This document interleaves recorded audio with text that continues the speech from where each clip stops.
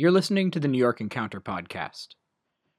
The 2023 New York Encounter just wrapped up, and we'd like to thank the over 400 volunteers who came to New York to help make it possible. We also want to thank everyone who made a financial contribution to the New York Encounter this year. And if you haven't, it's not too late. You can always head to newyorkencounter.org/donate and contribute today. Good morning. Still morning, no? Late morning. To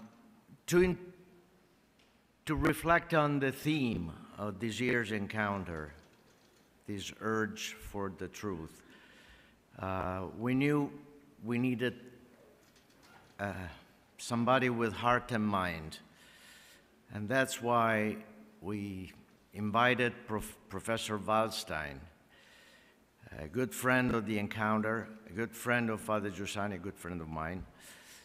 And I'm sure that Michael will help us understand the magnitude of the theme, and also he will help us do it in light of this publication. It's sold out already, so don't worry, you gotta buy it some other way. To Give One's Life for the Work of Another, which is a book by Father Giussani, just published. And in a sense, it's also the way in which we try to live the encounter as volunteers, giving our life for the work of another. Just a few biographical notes about Professor Waldstein, and then, of course, as always, you can go to the website and you will find pages and pages. Michael Waldstein is a professor of New Testament at the Franciscan University in Steubenville. Before this position, he was the Max Seckler Professor of Theology at Ave Maria University, where he became the first endowed chair of that university. He also served as the founding president of the International Theological Institute in Gaming, Austria.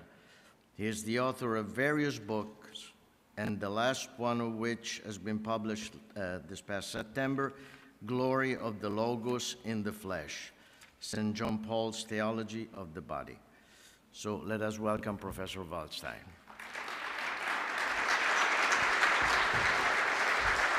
Thanks, Leo.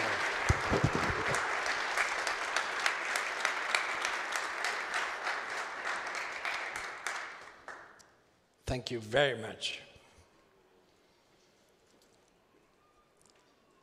Bishop Christoph, Pierre, fellow bishops, my friends on the path of the charism of Don Giussani, I'm happy to be here and share with you. Yesterday I ran by accident back there into Bishop Pierre, and it was a stab of joy for me. He remembered that 20 years ago we presented together the religious sense in Uganda. And I remember the memory came back to me then, the deep humanity and clarity of his analysis of problems in Uganda. What a name, Christoph Pierre, Christ carrier close to Peter. That's where we want to be. Your sermon reflected this perfectly. So I thought the best way to give my lecture would be in one word: ditto.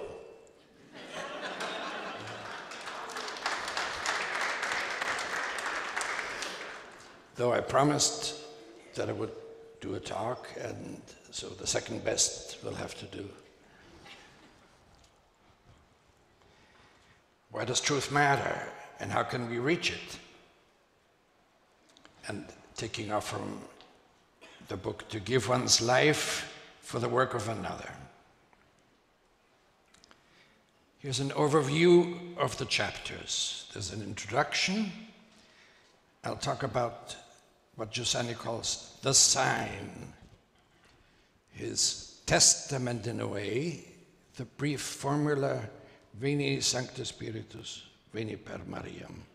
It's like a dense jewel that needs to be unpacked. The rest of my talk is an attempt to unpack it with the help of that recent book. Then on Nietzsche and Giussani on reason, then a brief personal testimony from me, and then the main part of the talk is about that sign, that diamond that Giussani left us. First, the danger of the sign to be reduced in our scientific technological culture, then the sign in his new book, a parallel with John Paul's theology of the body, and finally, the sign in the Gospel of John. That bluish screen will appear every time in a transition from one section to the other, so you know where you are in the talk. This is what Don Giussani says about this diamond. I have applied in recent times, I have discovered in recent times with all my heart, deeply moved, the most complete formula that can be conceived from the Christian point of view. Come, Holy Spirit, come through Mary. Veni Sancte Spiritus, Veni per Mariam. Now you could say, well, where's Jesus in this? Come, Holy Spirit, come through Mary. That's Jesus comes through her. A painting by Titian that portrays the moment of the Holy Spirit coming through her, into her, in the Incarnation. Closer up, if you look at this angel, a substantial angel, it's like a 500-ton interstellar battle cruiser coming down to, spiritually speaking, of course.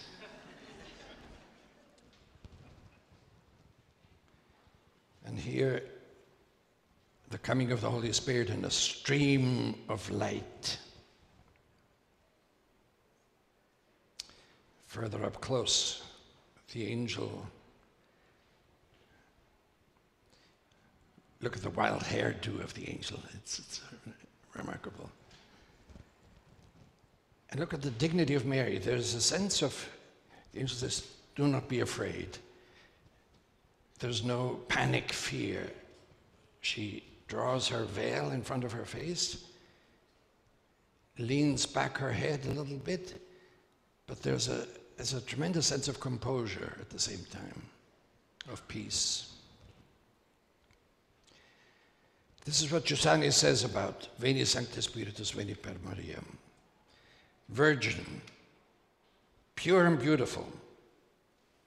Beauty is the sign, and she is, as it were, a sacramental sign of the beauty of which, and there the Italian is per cui, which could also be translated by which, because of which, for the sake of which, God made the world. So then I'm glad to have left you a reminder of this rising, always rising glory of our Christian life. The Veni Sancte Spiritus. You'll see the key terms of my talk are going to be sign, beauty, and glory.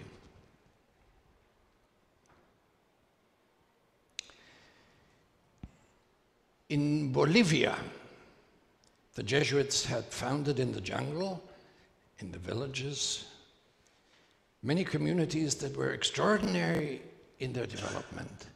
They taught them many, many things, among them music.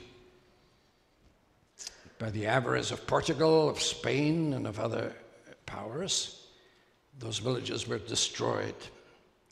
The old women in the villages preserved sheets of music. I don't know if after a few generations they knew what it was. Then there was a Polish priest, a musicologist, who went through the jungle, befriended these old women, and collected these pieces of music that hadn't been heard for several hundred years, many of them composed by Indians. And I want to give you one example of that.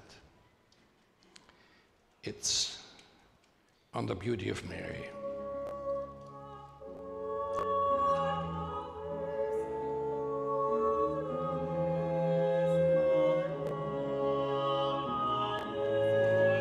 Sung by Indios.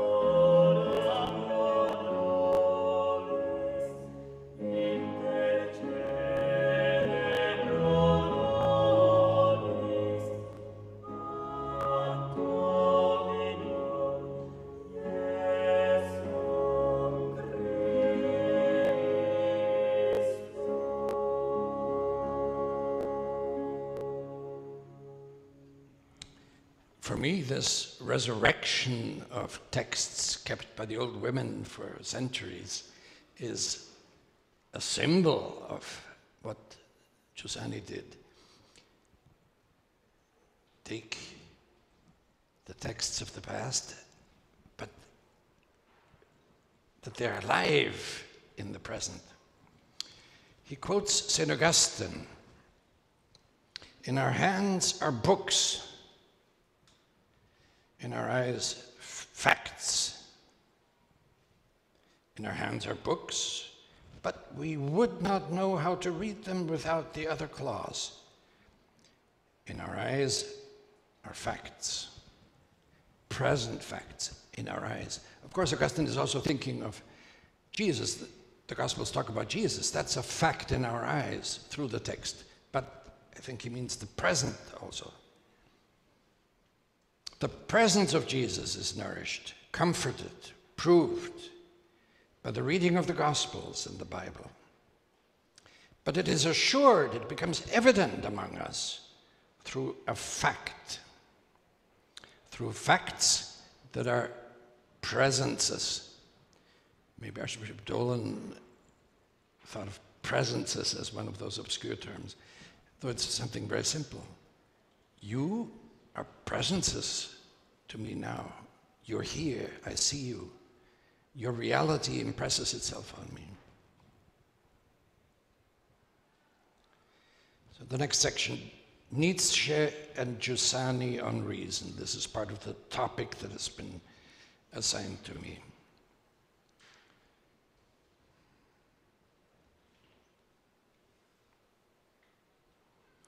Oops. One day, the wanderer slammed the door shut behind him, came to a halt and wept.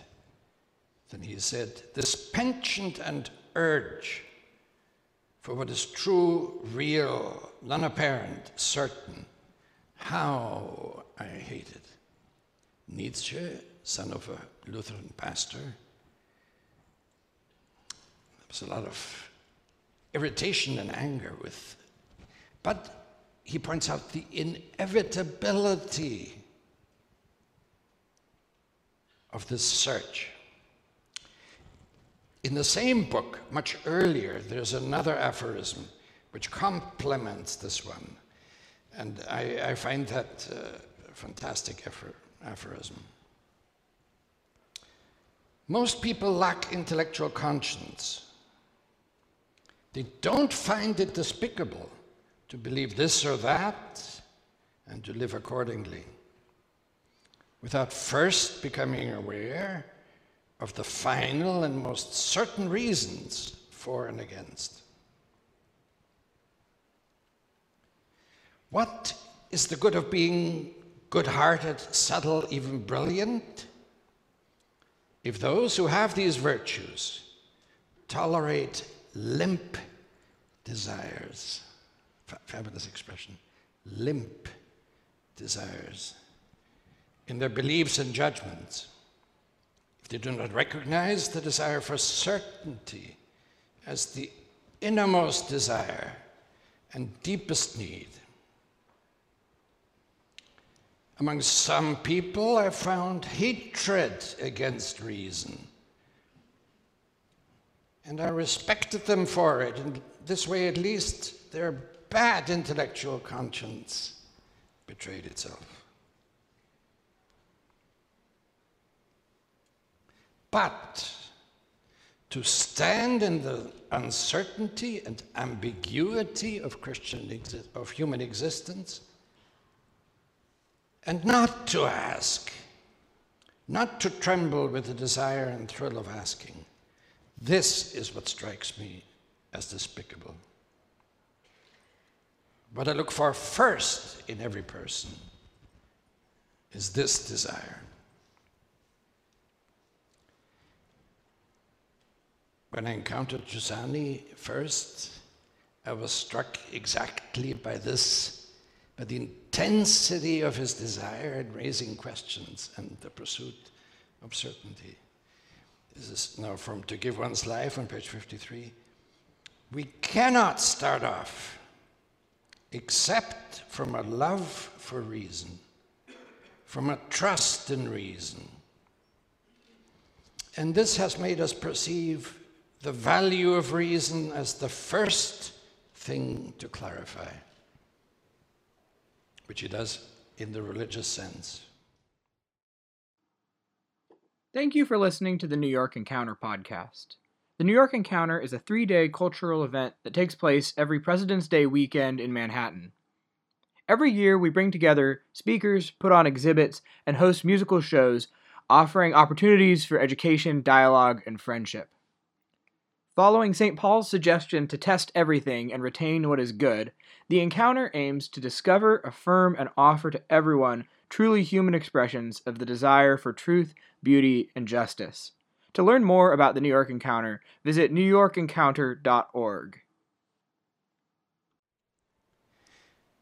If you look at these angels in Titian's Annunciation, in particular, if you look at these two faces here, they're profound faces, thoughtful faces. They look down at the event of the arrival of the Holy Spirit, of the incarnation of the Son of God with reverence, but it's not a superficial feeling. There's depth and permanence of thought in their faces. Interestingly, there's also one angel here who seems to be somewhat distracted. Also, he's quite ugly. The others are beautiful, but I think this is, in a way, for Titian to generate contrasts. From the religious sense, reason follows different methods, develops different paths, depending on the object. The method is imposed by the object. Reason is life, a life faced with the complexity and multiplicity of reality, the richness of the real. Reason is agile, goes everywhere, travels many roads. The same angels from somewhat closer up.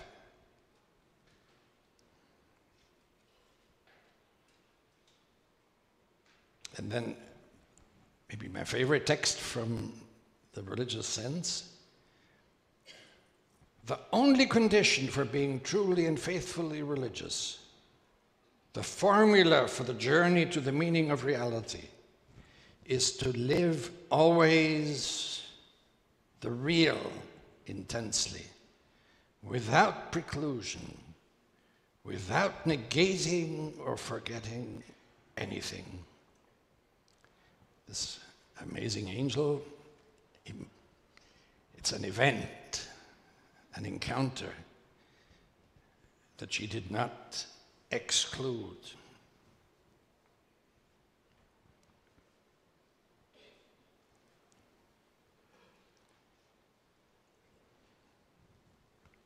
Reason is awareness of reality according to the totality of its factors, often repeated in the religious sense, but here in the new book, in many places.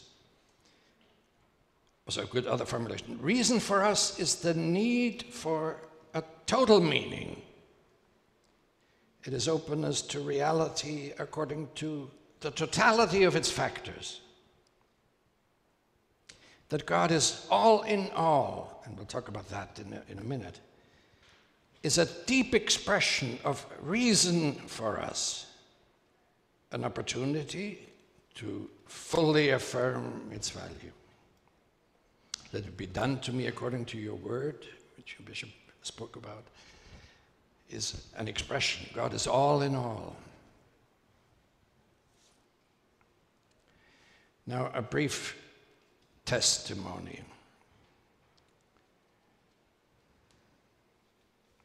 How I met Giussani first and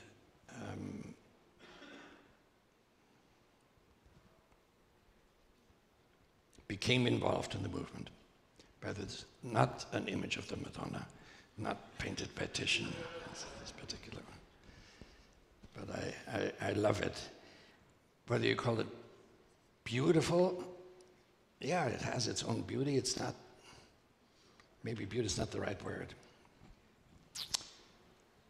I was at the University of Dallas in 1981, finishing a doctoral thesis on beauty, philosophical account of beauty according to Hans von Balthasar.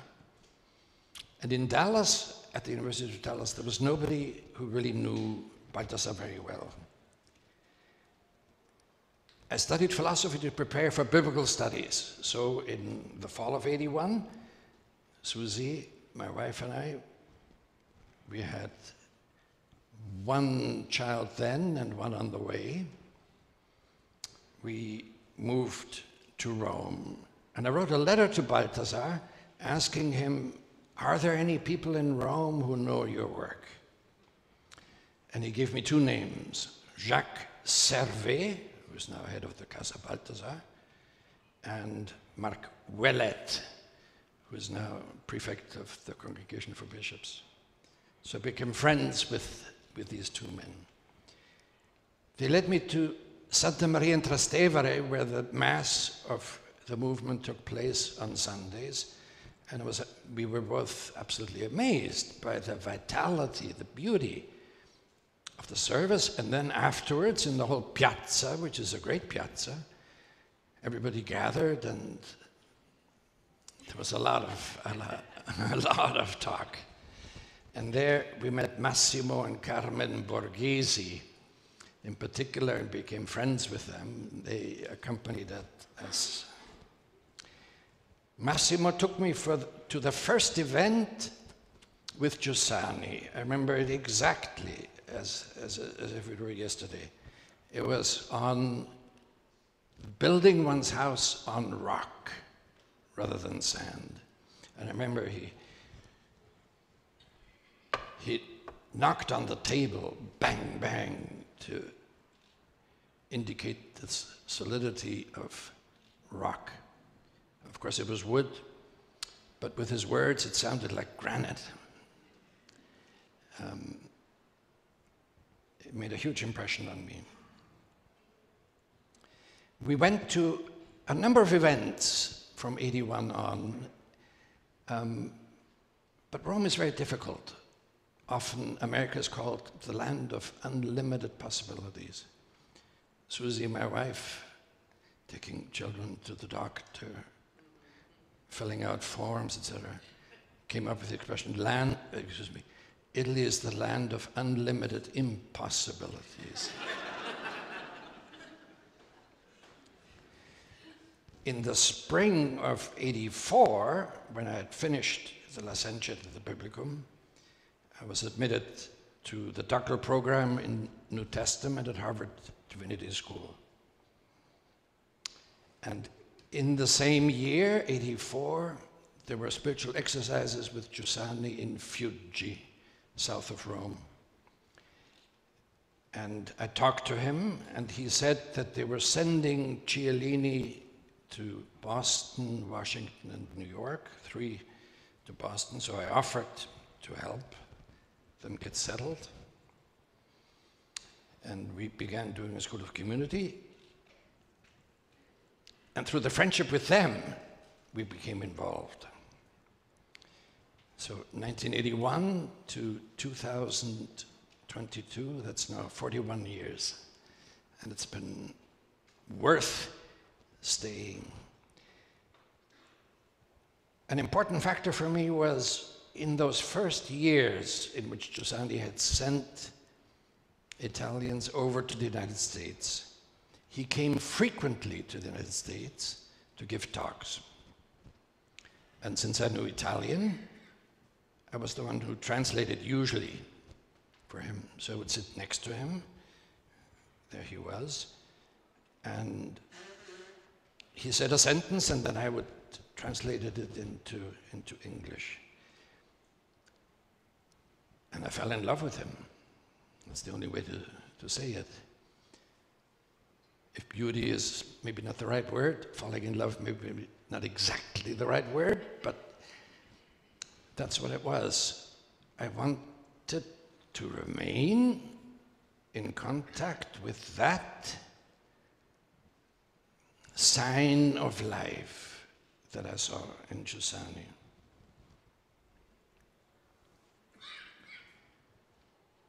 To live the real more intensely. Membership in the movement had a huge impact on my professional life as well. Not only my personal life. When I went through Harvard Divinity School, most of my professors were unbelievers. Some of them were believers.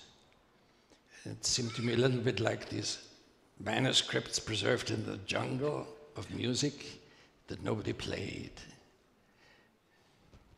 Is it a cooking recipe? Is it a magical incantation?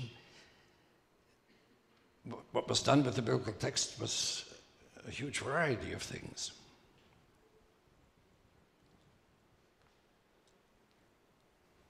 So far for the testimony. The sign reduced in our scientific technological culture.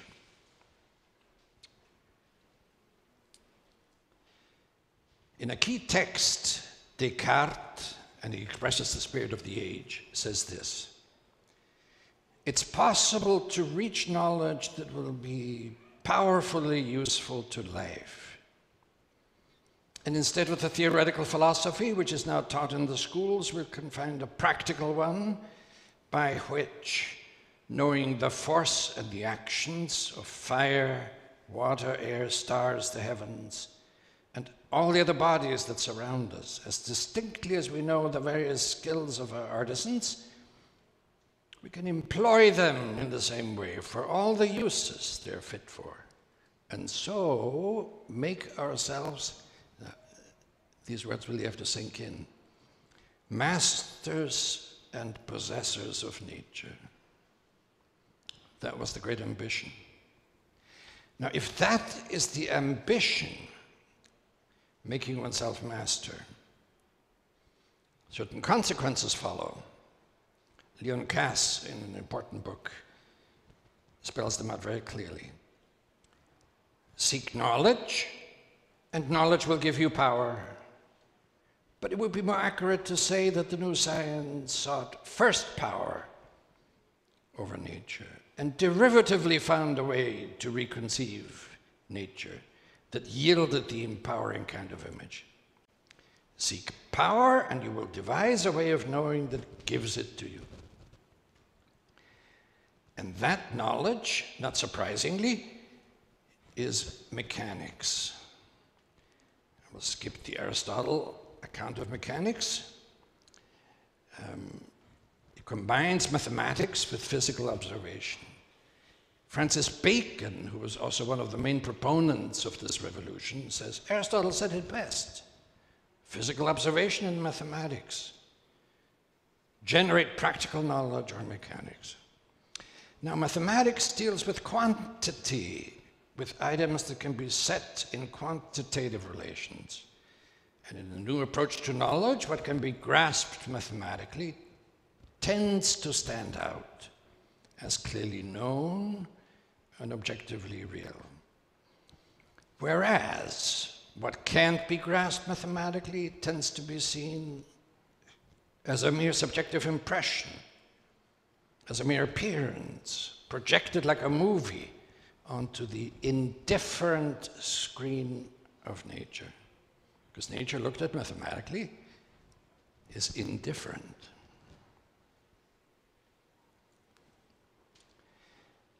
Here's Giussani's analysis of the phenomenon. The reduction that takes place for man, insofar as he gives in to the common mentality, is a division, a separation, the struggle between sign and appearance. And as a consequence, the reduction of the sign to appearance. The more we realize what a sign is, the more we understand how vile and disastrous it is to reduce a sign to appearance. Goodness, beauty, this is me speaking now, life, knowledge, love, male, female, the divine, none of these can be grasped mathematically. And many people take account of that by saying, those are not facts, those are values. And values are personal or social preferences. And the axiom, very widespread, is you can't argue from facts to values. For example, biological sex signifies nothing for what it means to live one's sexuality as a man or a woman. Gender is a social construct or a personal preference. There's a Jewish prayer which has come under some attack, but maybe I'm misunderstanding it, but I understand it differently. Baruch atah Hashem Eloheinu melech haolam, shelo asani isha. Blessed are you, Hashem, the name, They don't pronounce the divine name. We say Lord, they say Hashem. Eloheinu, our God, King of the universe, for not making me a woman.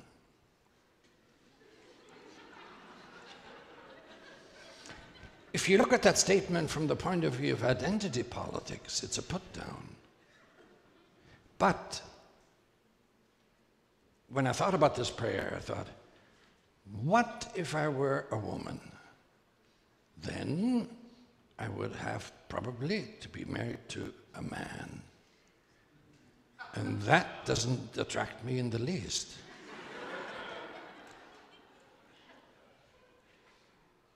The apparent gender euphoria in that statement is not a euphoria about the male sex, but about the feminine sex, because men are oriented toward women. You are listening to the New York Encounter podcast. The Encounter is entirely volunteer-run and donation-funded. And as you probably realize, it takes a lot of money every year to put it on. What that means is that if you want the Encounter to continue its work, we need your help. Head on over to newyorkencounter.org/donate and consider making a monthly donation to sustain the Encounter in its work. Thank you for your support. On the day of our wedding, this was the image of my wife. That's what I was attracted to. That's why I was glad not to be a woman. Because I wanted this woman, and I wanted to have children with her. These are the first two children. In the background, you see our first, and in the foreground, our second child. And since then, the number has grown considerably. The oldest on the left is 41 years old, and the youngest on the right is 21 years old, and they do various things. But in the middle is my wife, and I still think she's immensely beautiful. I wanted children with her because she was beautiful and attractive. And there they are.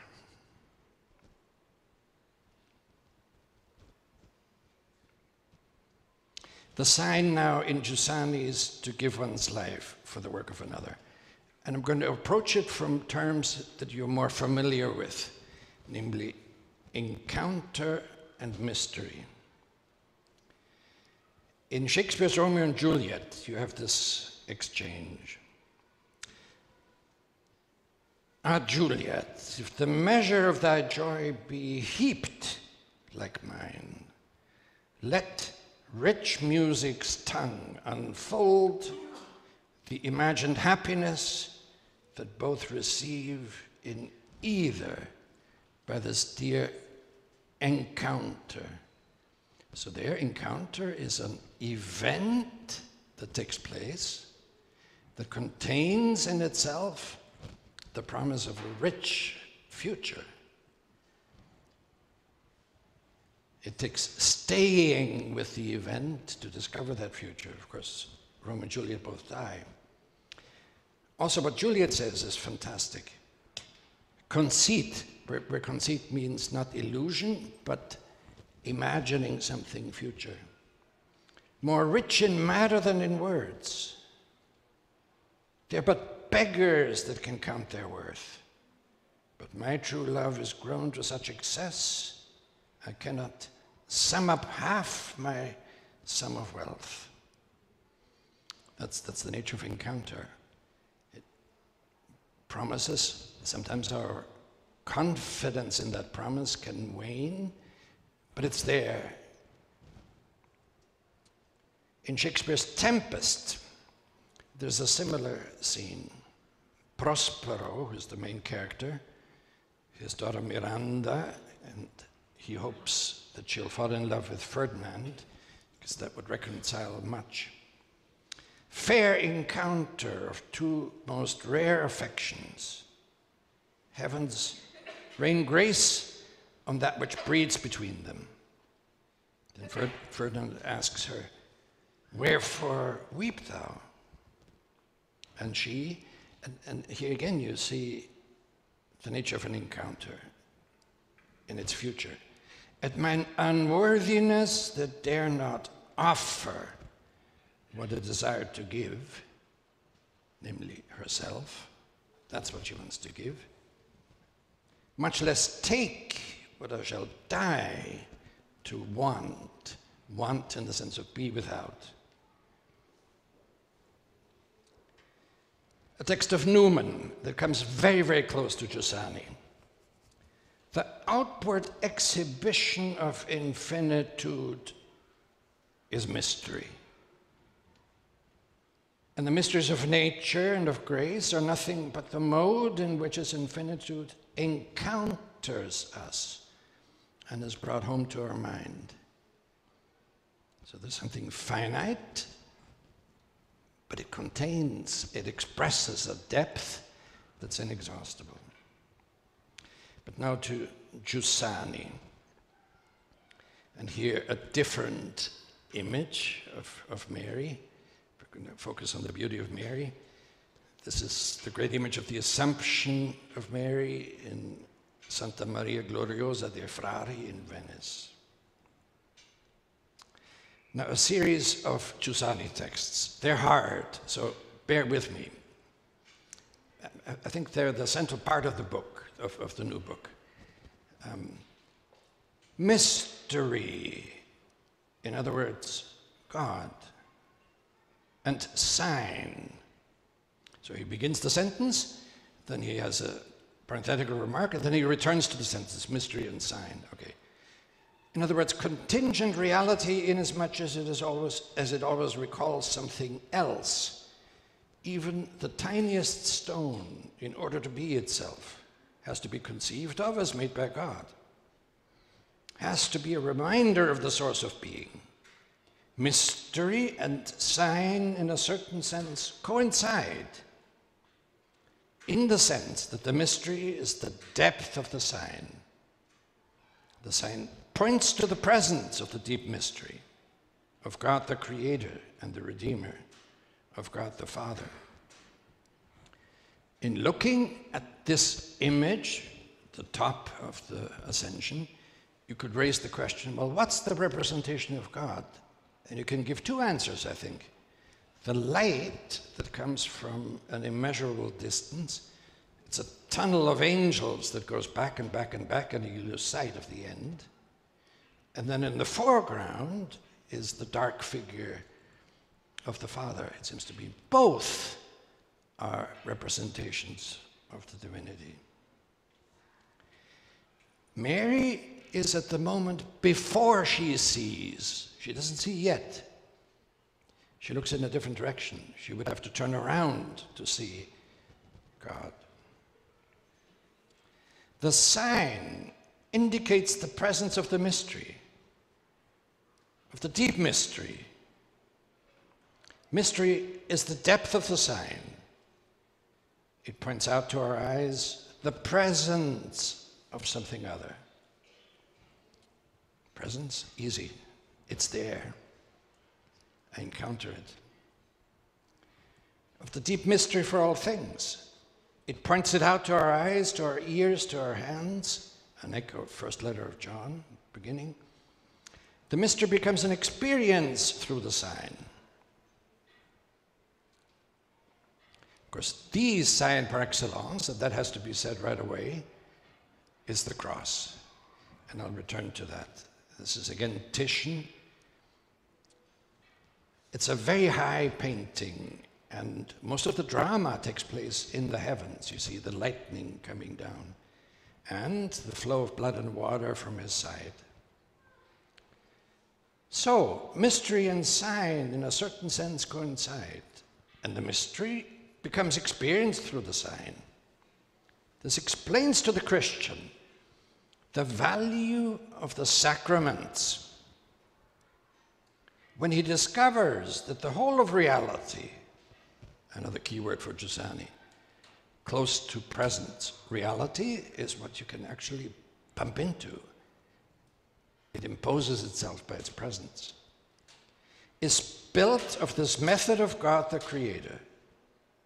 Reality comes from the Creator, having within it a reference to the Creator, which it demonstrates. In the intimacy of our relationship with things, it brings out the perception of another, of something other. You see this in the stretching out of the disciples here at the bottom of the picture of James in the orange on the right, John in the orange on the left. They're similar in color to Mary. Here a text where 3 times he begins the sentence and only the 3rd time does he conclude it. It's a hard text. Whoops, I wanted to go back.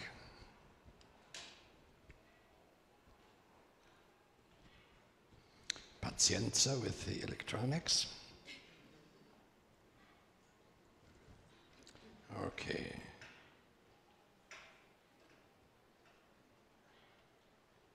So, mystery and sign in a certain sense coincide. And the mystery becomes experience through the sign. This explains to the Christian the value of the sacraments when he discovers that the whole reality is built of this method of God the Creator.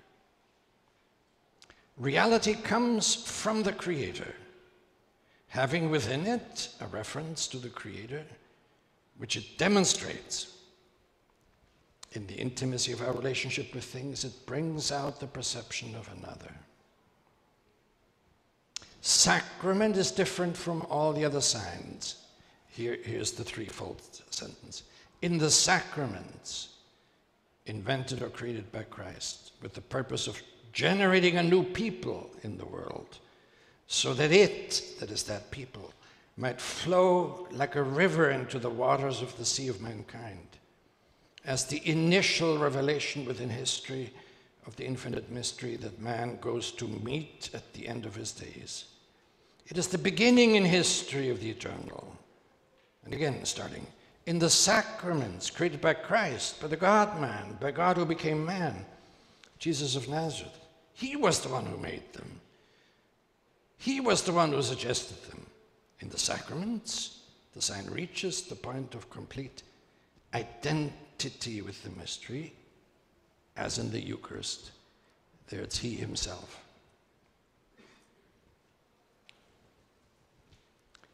I will go on ahead a little bit. The sacramental method. How much our spiritual life has to be disposed according to the sacrament. In fact, what is changed under the impulse, the light, and the tenderness of baptism and the other sacramental signs is called church, mystical body of Christ.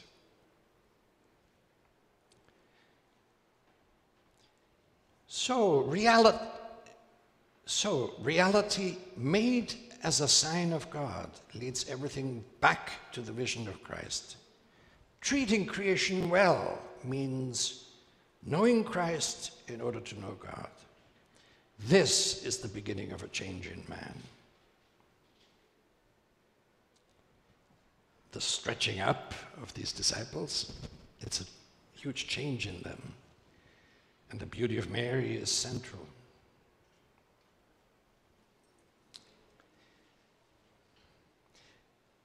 Now, a parallel with St. John Paul's theology of the body. In one of the talks of Giussani, he reports that John Paul said to him that the method of the movement is also the method he, John Paul himself, embraces. Let's go back to the Giussani texts explaining this jewel, Veni Sancte Spiritus, Veni per Mariam. Virgin, pure and beautiful. Beauty is the sign. And she is, as it were, a sacramental sign of the beauty, of which, by which, because of which, for the sake of which, God made the world. So then I'm glad to have left you, a reminder of this rising, always rising glory of our Christian life, the Veni Sancte Spiritus. The first manuscript page of St. John Paul's Theology of the Body is this. In the left corner, you have AMDG, Ad Majorem Dei Gloriam, to the greater glory of God. In the right corner of that first page, you have Tota Pulchrais Maria. You're all beautiful, Mary. Quote from the Song of Songs, where it's not Mary, but my friend. It's the antiphon for the Feast of the Immaculate Conception. And the date on which he wrote that first page is 8/12/74. That is December 8th, 1974, which is the Feast of the Immaculate Conception.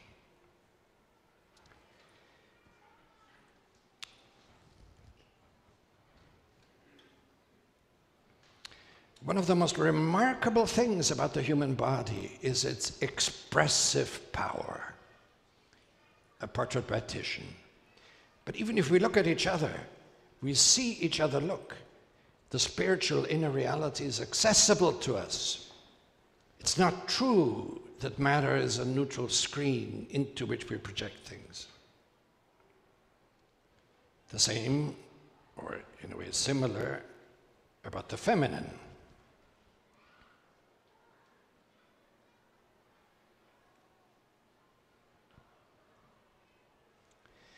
The sense of interiority in that face is overwhelming. So John Paul says, the body, in fact, and only the body, is capable of making visible what is invisible, the spiritual and the divine. It has been created to transfer into the visible reality of the world, the mystery hidden from eternity in God, and thus to be a sign of it. In man, created in the image of God, the very sacramentality of creation, the sacramentality of the world was thus in some way revealed. In fact, through his bodily visibility, through his masculinity and femininity,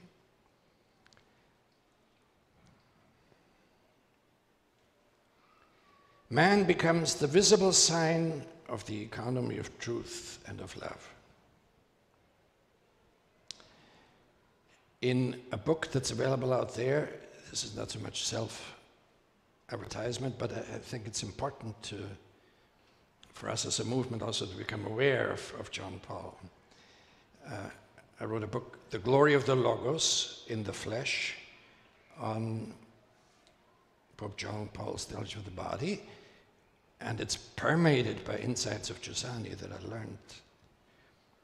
This is the outline. I won't go into detail on that.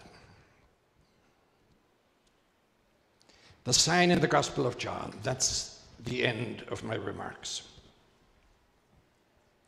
First, the purpose and structure of the Gospel of John. Jesus did many other signs in the presence of his disciple, which are not written in this book. This is at the end of the Gospel, where he states the purpose of the Gospel. But these signs are written that you may believe that Jesus is the Messiah, the Son of God, and that by believing you may have life in his name. Signs are central. The book itself is a writing of signs. That's the first purpose. Signs lead to faith, and faith leads to life. Here the image of John contemplating. Now, an image of the outline of the Gospel of John.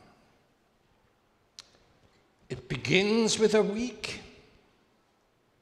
It ends with 2 weeks, the Passion Week and then the week of the octave of Easter.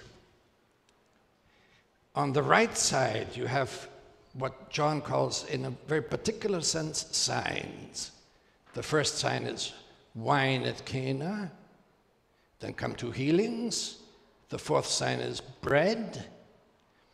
Then comes a healing and a raising. And the seventh is the blood and water from his side and the unbroken bones of the lamb, the paschal lamb, the flesh of which is to be eaten. Do you see the Eucharistic arrangement of this order of signs? How are we doing with time? In the prologue, the Word became flesh and pitched his tent among us. We rightly say, when we say the Angelus, and dwells among us, because the Greek is genos and enhymin, and that's pitching the tent. And once you've pitched the tent, you live in it, so you're there. He doesn't break down the tent. And we have seen his glory, glory as of an only begotten from the Father, full of gift and truth. And there's a bridge between that verse in the prologue, 1:14, and what the evangelist says at the very end of the first sign in Cana, turning water into wine. This Jesus did as the beginning of signs in Cana of Galilee, and revealed his glory. This Jesus did as the beginning of signs in Cana of Galilee and revealed his glory, and his disciples believed in him. You are listening to the New York Encounter podcast. The Encounter is entirely volunteer-run and donation-funded. And as you probably realize, it takes a lot of money every year to put it on. What that means is that if you want the Encounter to continue its work, we need your help. Head on over to newyorkencounter.org/donate and consider making a monthly donation to sustain the Encounter in its work. Thank you for your support. A brief look at glory, at least, we need to take, because glory is a rich term. Try to unfold it in 7 steps. Glory is light. The sun looks down on everything with its light, and the work of the Lord is full of his glory. This light is communicated, but it remains mysterious. The brightness was like the sun. Rays came forth from his hand. Where his power lay hidden, there you have the sign. You have something in the foreground that suggests something deeper. It has power to transform. We are transformed into the same image. It's close in meaning to beauty. Jerusalem put on forever the beauty of the glory from God. It outweighs everything. The sufferings of this present time are not worth comparing with that glory. And it's inexhaustibly rich, because the love of Christ surpasses all knowledge.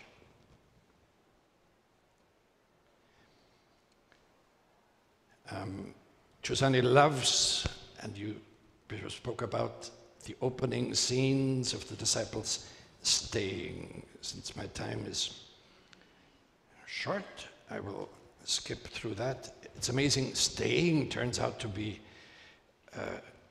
remarkable. For example, in 15, staying, the same word as where are you staying? And they stayed with him returns in this way. I'm the true vine. Stay in me, and I in you. As the branch cannot bear fruit by itself unless it stays in the vine, whoever stays in me and I in him, he is the one who bears much fruit. If anyone does not stay in me, he withers. If you stay with me, in me, and my words stay in you, ask whatever you wish, and it will be done for you.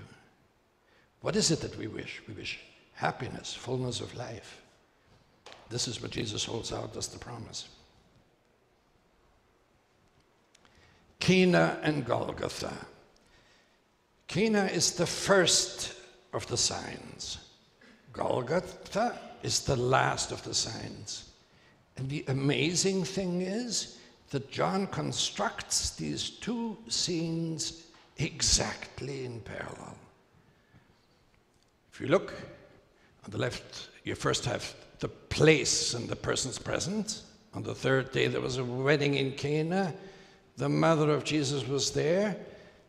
Those are the only two scenes in the Gospel of John where the mother of Jesus is present. So she's already there, and Jesus is invited. She's like the book ends. She remains at the end. Well, the soldiers did this. Standing near the cross of Jesus were his mother and his mother's sister Mary. Then comes an introduction to Jesus' words. When the wine ran out, the mother of Jesus said to him, "They don't have wine." When Jesus saw the disciple, saw the mother, most translations say his mother, but it says the mother in the Greek. Big difference.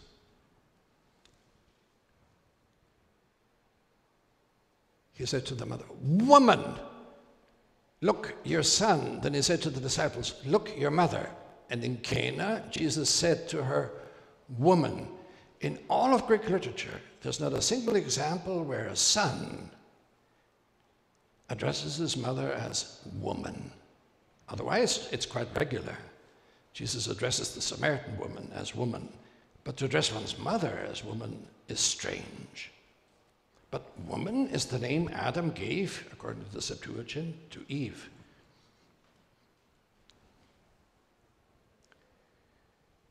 My hour has not yet come. The hour of Jesus is the hour of his passion. So Jesus seems to understand the invitation of providing wine as the arrival of his hour. I think already in view of Golgotha. From that hour, the disciple took her into his own. Then his mother said to the servants, "Do whatever he tells you." And this is what Jesus does. After this, when Jesus knew that all was now finished, so the scripture would be fulfilled, he said, "I thirst." Then you have the water jars. 6 stone water jars were standing there. A jar full of sour wine was standing there. There's a good wine. There's the previous wine that ran out. And there's the sour wine of the Passion. For the Jewish rites of purification, each holding 20 or 30 gallons, which is a total of about 1,000 regular-sized wine bottles. If you have a wine cellar of that size, you have a lot. Jesus said to them, "Fill the water jars with water," and they filled them to the end. And these themes of fullness return in the parallel. There's a jar, he drinks it. They put a sponge full of the sour wine on a branch of hyssop, held it to his mouth. When Jesus had taken the sour wine, he said, "It's finished." Then he bowed his head and gave over the Spirit. Then comes a scene of recourse to the responsible person to order things. It's the chief steward and it's Pilate. But the end is important. You have kept the good wine until now. When they came to Jesus and saw that he was already dead, they did not break his legs. That's interpreted as being, he is the Paschal Lamb, the bones of which are not to be broken. The flesh eaten, yes, but the bones not to be broken. But one of the soldiers pierced his side with a spear, and at once came out blood and water. Seems very evident that in this parallel, the good wine, in a way, is a pre-announcement of the Passion. Just as the Mass now is a memorial, Cana is a pre-memorial of the Passion. This Jesus did as the beginning of signs in Cana of Galilee and revealed his glory, and his disciples believed in him. One more item from the slideshow, which is decisive for Giussani, namely the unity of the church a sign.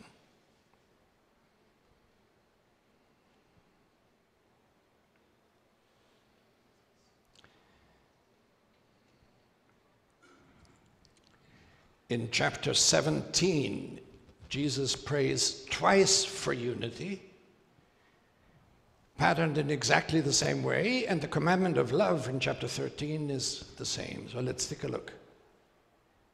I do not ask you for them alone, but for those who believe in me through their word, that all may be one.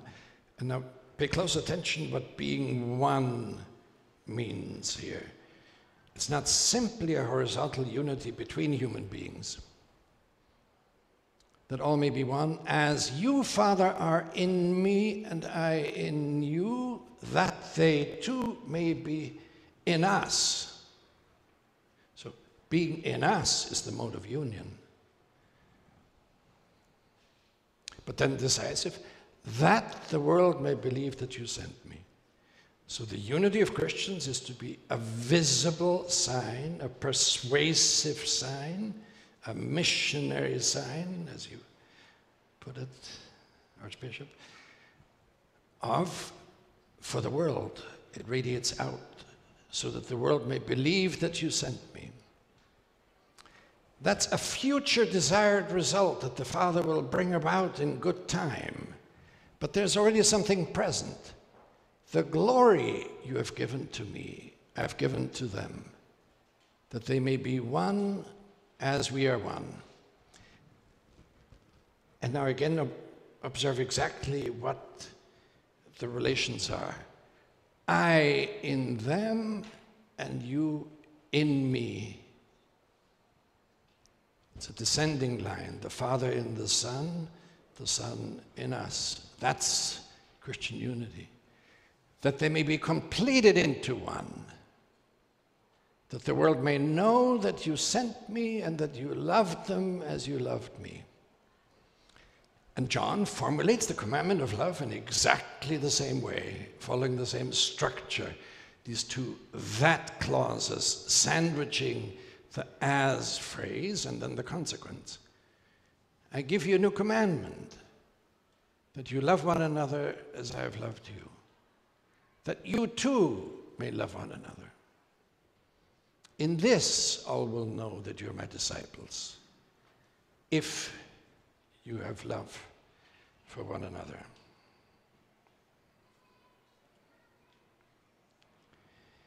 If you allow me then to return to the beginning, if I still have 3 minutes.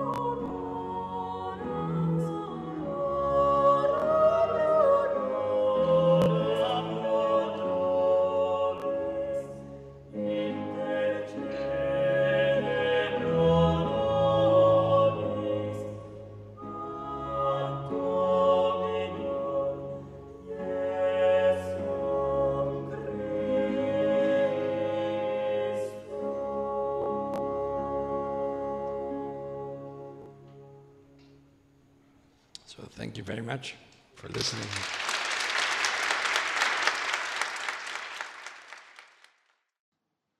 Thank you for listening to the New York Encounter podcast. We hope you liked what you heard. If you did, please consider posting a review on whatever platform you listen on. Those reviews really help the podcast reach more listeners. If you share the podcast on social media, please tag the New York Encounter. On Twitter, we're @NY Encounter.